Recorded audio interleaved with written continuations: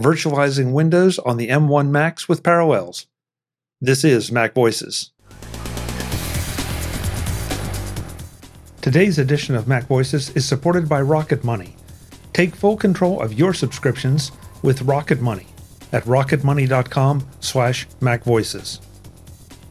This week's Mac Voices is supported by Kolide.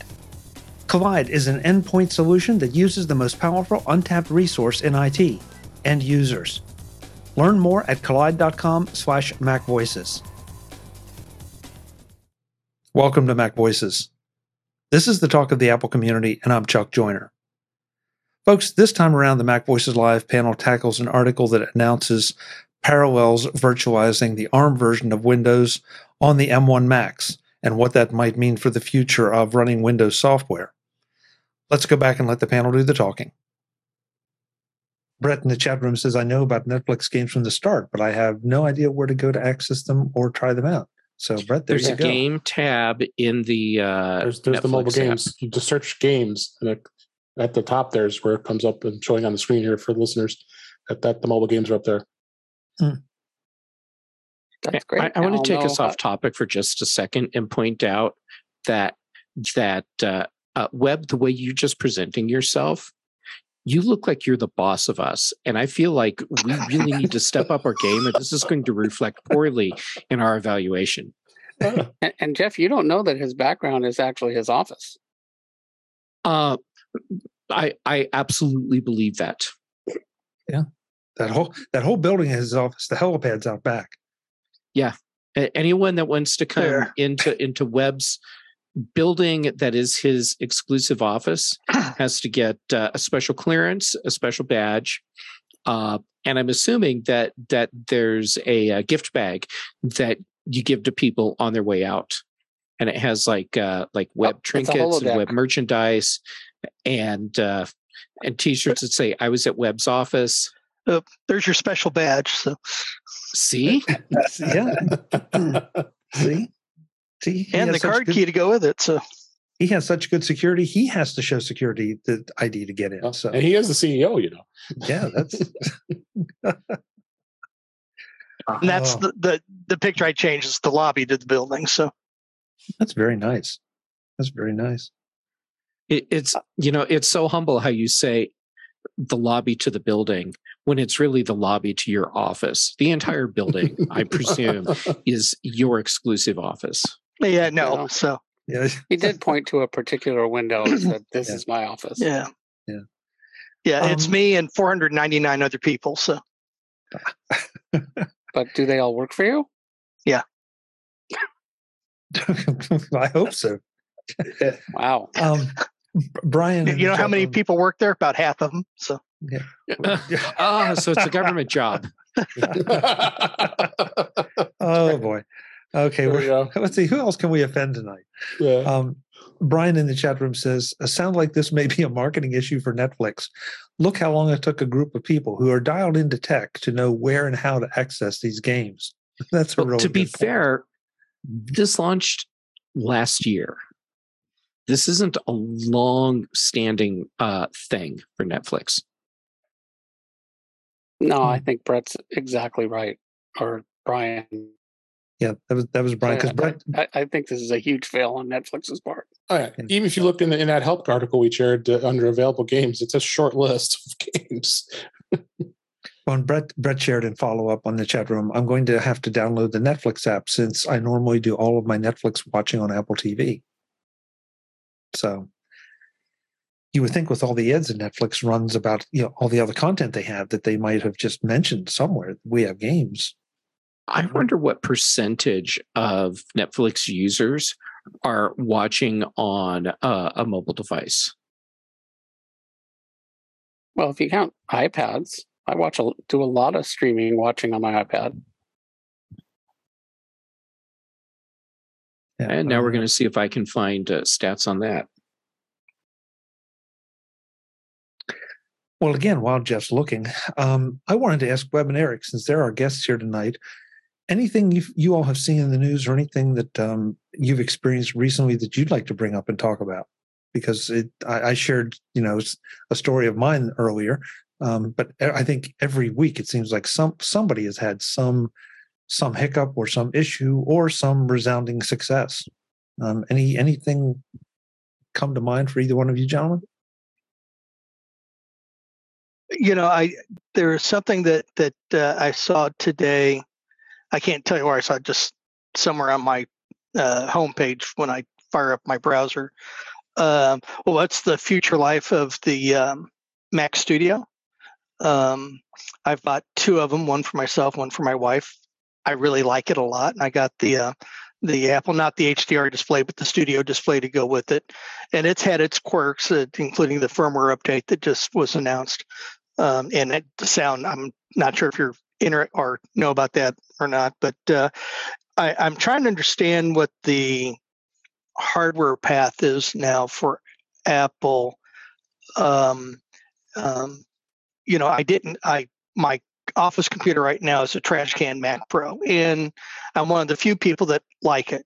The downside is that it's approaching 9 years old right now, and I need to move on to something else. And the most recent Mac Pro that's out right now is that the way that thing's priced and configured, I got to get committee approval to make that purchase because it's so expensive. So I'm just wondering what this professional level is. I have a MacBook, and I do like that. In fact, this one that I have right now is one that I got last year, and it's the best laptop I've ever had. Battery life is incredible, for example. But I'm trying to figure out trying to predict what Apple's hardware strategy is between the Mac Mini and the M2 chip. Maybe there's going to be a Mini Pro, and then where's the Studio fit?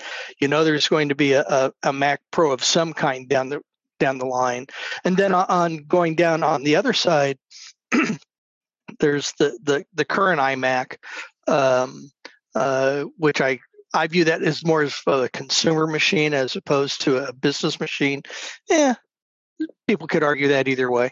But anyway, does anybody have an opinion? I'll start with they came out with the Mac Studio. Does it have a future? I am happy to prognosticate, Webb. Mm-hmm. Okay, so here's my take. The Mac Studio, Apple could have released as the Mac Pro if they had chosen to go down that path because of the horsepower it has.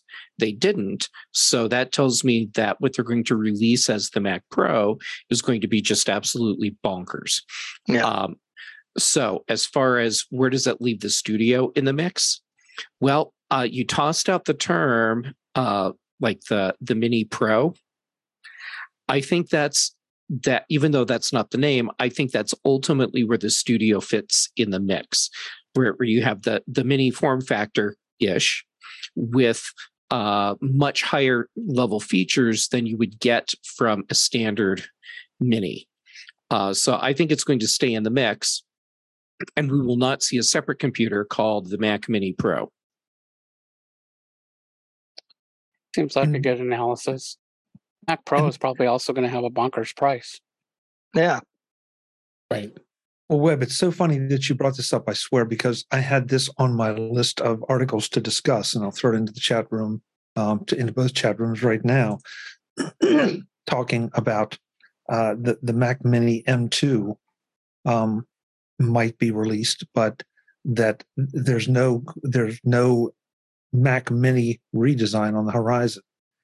And I kind of go with Jeff. I guess what it all comes down to, though, for me is how much computing power do you really need, depending on what you're doing. And I'm not suggesting that the Mac Studio is overpowered for you, Webb. But do you think you could? It is. I'll admit it. It is. So. Okay. Yeah, and that's why, because I feel like you could trick out an M1 Mac Mini right now, or even an M1 laptop with an external monitor and a bunch of connectivity, a really decent Thunderbolt dock, and you've got yourself a monster machine. And so, at what point do we? We've had this discussion before, but at what point do we say the Mac Pro is for the real pro with a capital P that, is rendering out, hours and days of video and doing, 500 layers in Photoshop. And Jeff, I don't know what I'm talking about, so correct me if I'm wrong, but kind of the people that are really pushing this hardware to the edge, and so I would turn to both of you gentlemen and say, and everybody here, what do you want to see in a machine that we don't already have or can't, with a reasonable expenditure, equip it with? I'm going to not answer your question directly, and instead use it as inspiration for where I'm going. Because hey, you're not the boss of me. I like to be inspiring, Jeff. So go for it. And you are. Okay, so let's look at the Mac Pro, and we have the average computer user who literally doesn't care and probably doesn't even know that Apple has a desktop computer that has Pro in the name. I think the Mac Pro is going to not address them on any level, of course. I think for most of us, it's not going to be a product that addresses us either. And the media is going to flip over that and just write the most scathing articles about Apple because Apple didn't cater to them specifically. Instead, I think what Apple is going to do with the Mac Pro is take this and position it as a machine for the really high-end people. So these are people that work at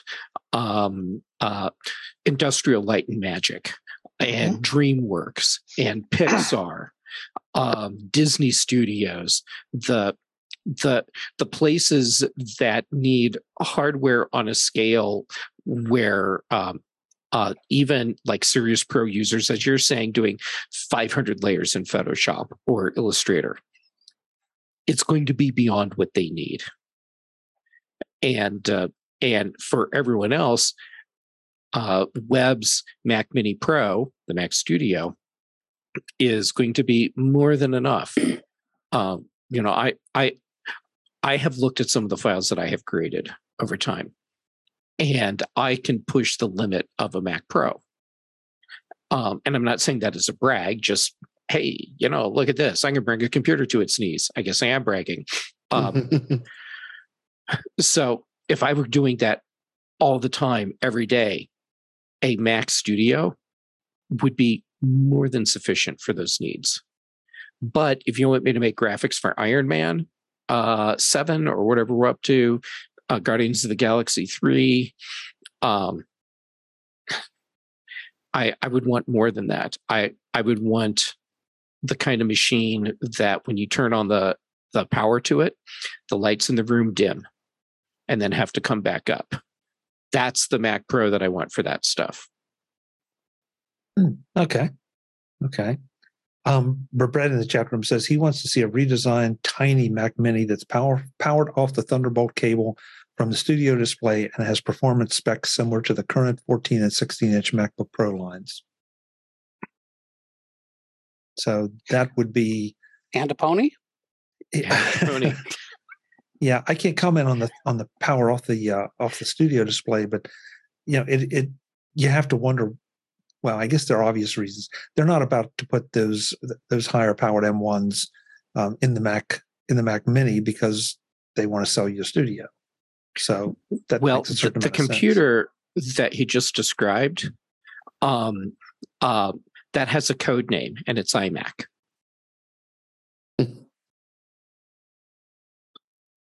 So for us, most of our users were using 27-inch iMacs, which you can't get now.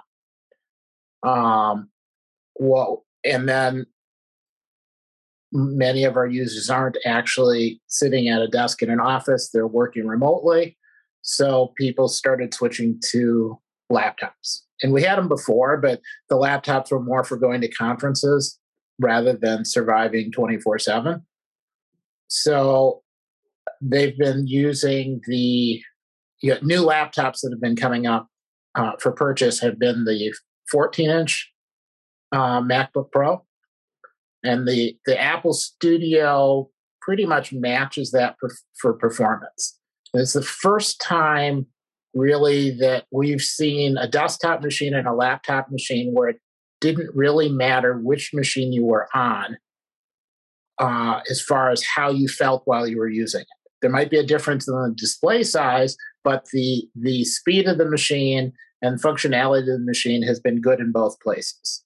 We still have a few people that for conference use or whatever, they want the smallest, lightest machine they can get. The MacBook Air worked really well for that. Some of our more active users hit limits with the M1s when you open lots of browser tabs. You hit a point where all of a sudden the machine just becomes unresponsive. We haven't hit that with the Apple Studio or the 14-inch MacBook Pro. So that's kind of what we lean for, except for the case where we know the person's really only doing a couple of things on the machine or they're bothered by noise. The reduced power, that has been a noticeable difference for us. The fact that I could notice on my power bill if I had 2 or 3 27-inch iMacs at home and I was, compiling and building stuff, it made a difference in how much I paid at the end of the month. There isn't a 27-inch iMac now, but the Apple Studio fits that. But we did try the new iMac, and one of the tests we did with that was to take Milwaukee Tools M18 battery, and they have a little adapter that's got 2 outlets and USB and USB-C connector on it. Plug the iMac into that and then ran off of that for a day. And it worked. That to me, that just has been amazing. The speed was good. Not quite as good if you wanted gazillions of browser tabs, but just the fact that I could treat an iMac like a laptop, I found to be really impressive. That's actually really cool. That is. Yeah. This edition of Mac Voices is supported by Rocket Money. Start canceling your unused subscriptions and save money at rocketmoney.com/MacVoices. Are we in a recession? Are we not in a recession? They keep changing the definitions of a recession. But at the end of the day, if you're spending money and not getting the benefit for it, you're losing money. If for no other reason than that, you have to check out Rocket Money. They help you manage and cancel subscriptions you don't want, need, or simply forgot about with just a tap. Sound familiar? That's because you've heard me talk about my favorite app, Truebill, before. And I'm going to let you in on a little secret. Truebill is now backed by Rocket Companies and just changed their name to Rocket Money. Why?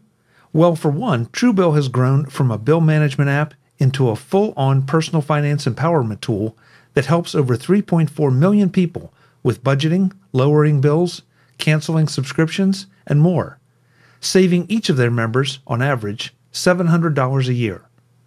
Bottom line, Rocket Money is everything I've loved about Truebill, but with a fresh look and feel. Start canceling your unused subscriptions and save money at rocketmoney.com/MacVoices. That's rocketmoney.com/MacVoices. Thanks to Rocket Money for supporting this week's Mac Voices. Today's Mac Voices is supported by Kolide. Kolide is an endpoint security solution that uses the most powerful untapped resource in IT, end users. Old-school device management tools like MDMs force disruptive agents onto employee devices that slow performance and treat privacy as an afterthought. Kolide does things differently, though. Instead of forcing changes on users, Kolide notifies your team via Slack when their devices are insecure and gives them step-by-step instructions on how to solve the problem. For IT admins, Kolide provides a single dashboard that lets you monitor the security of your entire fleet, whether they're running on Mac, Windows, or Linux. That visibility makes it easy to prove compliance to your auditors, customers, and leadership. And by reaching out to employees via a friendly Slack message, Collide can help you build a culture in which everyone contributes to security. You can meet your compliance goals today by putting users first. Visit collide.com/MacVoices to find out how. That's Collide, KOLIDE.com/MacVoices. Thanks to Collide for supporting this week's Mac Voices. So let's talk about a large 27-inch iMac with an M chip in it, M1, M2, whatever. Does it make sense at this point? Because, Eric, what you're talking about, it's, to my way of thinking, for most people, the studio display is going to be overkill. And Apple's already been accused of, they're making me pay for something that I really don't need. When it came to the 27-inch iMac, I don't need this gorgeous 5K display. Do I want it? Yes, but do I really need it? No. So is there a case for that integrated computer at this point, or is it better to? For some of us, you go out and you either buy a studio display or you buy a phenomenal 4K, or you get an ultra wide like Jeff has, and plug it in because that's what'll fit your use case.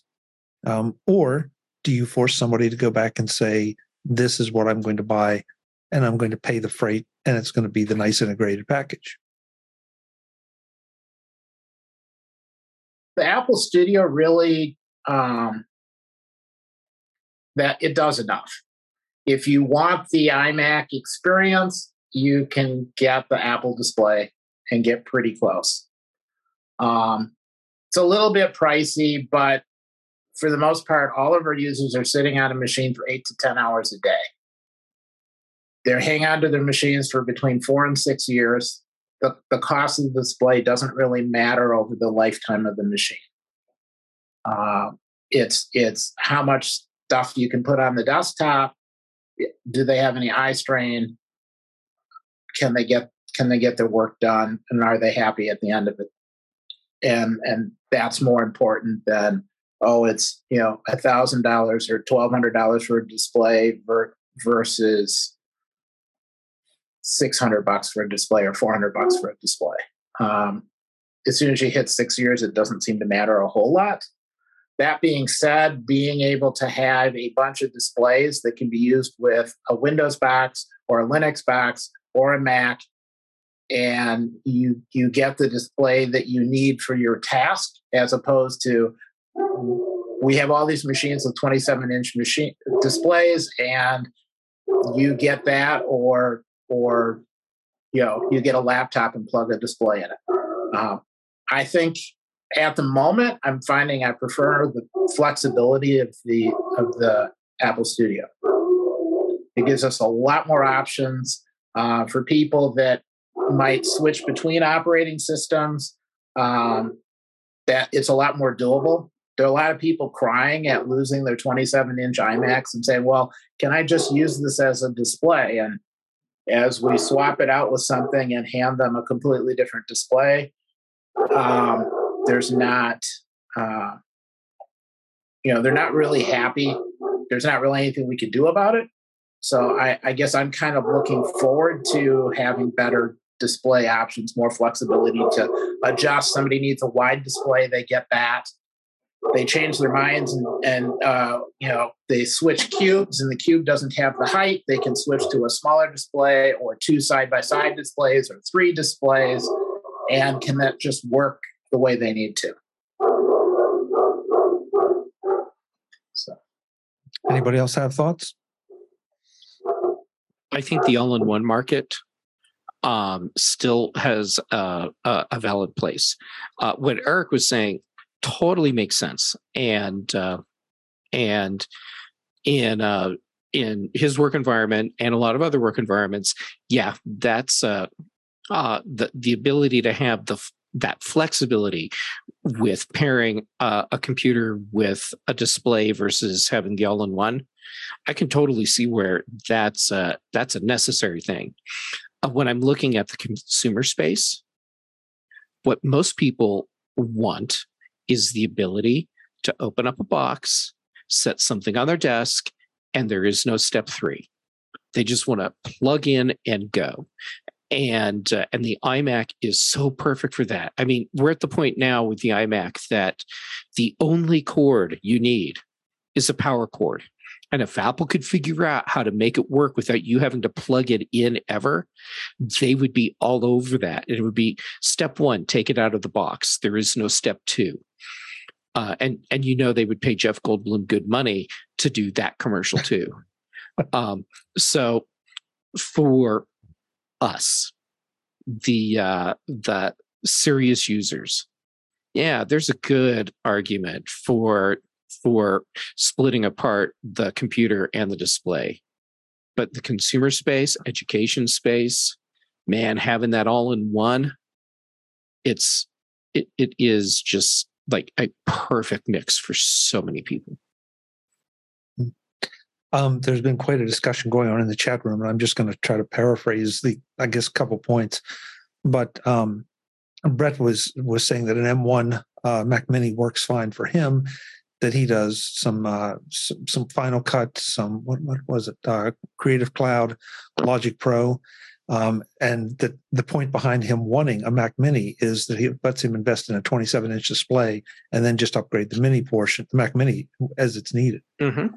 So it sounds like we're all over the place here because I'm sitting in front of. I'm not even sure what vintage this iMac 27 is. It's an Intel, and it does what it does for me. So there is absolutely no reason to upgrade it. And I was able to connect a secondary monitor to it as well. And I sometimes wonder, and somebody correct me if I'm wrong, but I don't think I am. I think the current 24-inch iMac will drive a second monitor.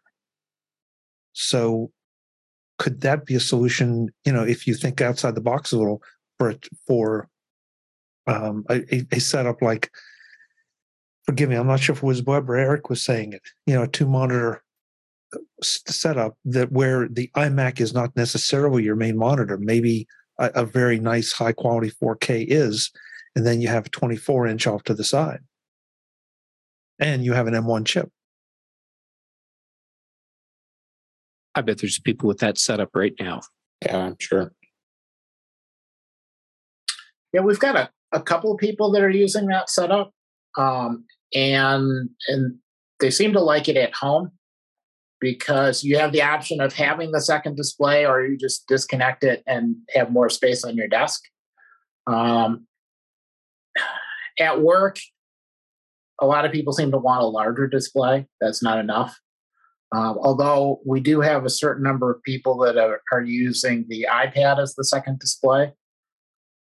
And so it's an iPad and a laptop in one spot, and a laptop in a very wide display or much larger display in another spot, kind of depending on where they're going.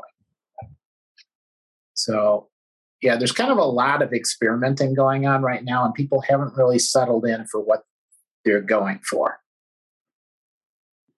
Do we have any feeling for what, how do all-in-ones sell on the Windows side? I mean, Apple kind of invented the all-in-one in a way. I think when, the iMacs, nobody else was selling those machines. Now, there are some all-in-ones, but, my sense in the past was that the PC market was all towers with an external monitor. HP, I'd have to go and look and see what they're offering now, but there's they definitely offer it, but how do they sell? Hard to say. I don't know what current numbers are like, but they were selling really well. Their pro level business workstations, the all-in-ones, sold pretty well. But don't think of it like an iMac, because they were thick, and you would lay them down and their handles, and you would pop it open like a briefcase. And then it has all the components in there, just like a desktop computer, but built into a really fat display. So you can do upgrades and part swap outs and stuff And for the business all-in-one space, that Z series all-in-one from HP, at least a few years ago, was a really popular option. Dell does have their Inspiron series. They have 24 and 27. Oh, I forgot about the Inspiron. Yeah, so they do have that, and it's an interesting market because I've had experience where we've had all-in-ones, and I've worked with all-in-ones in the past, and they were very beneficial when you do a lot of training, and like a training room, having a machine that's easy to set up a room.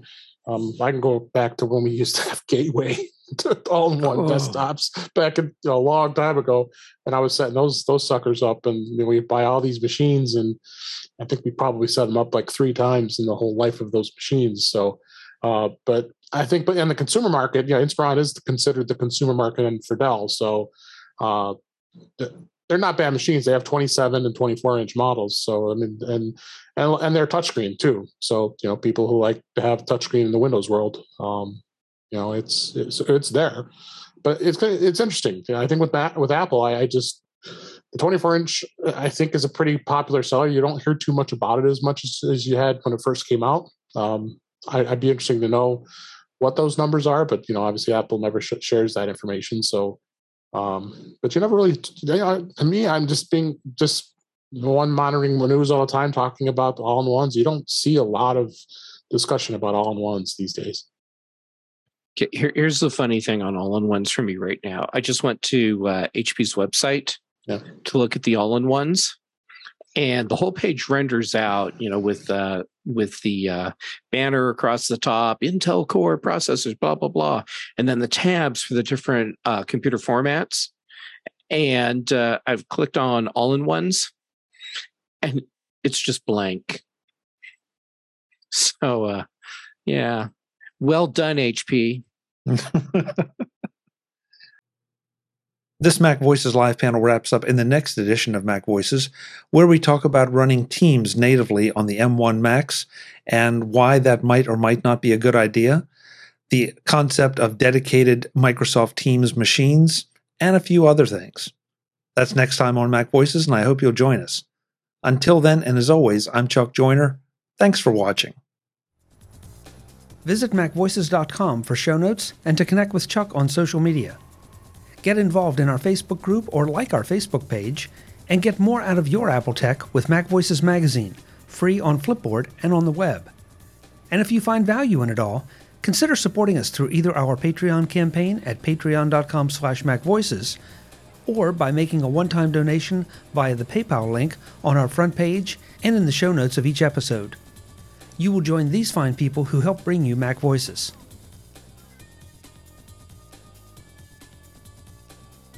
Advertising handled by Backbeat Media at backbeatmedia.com.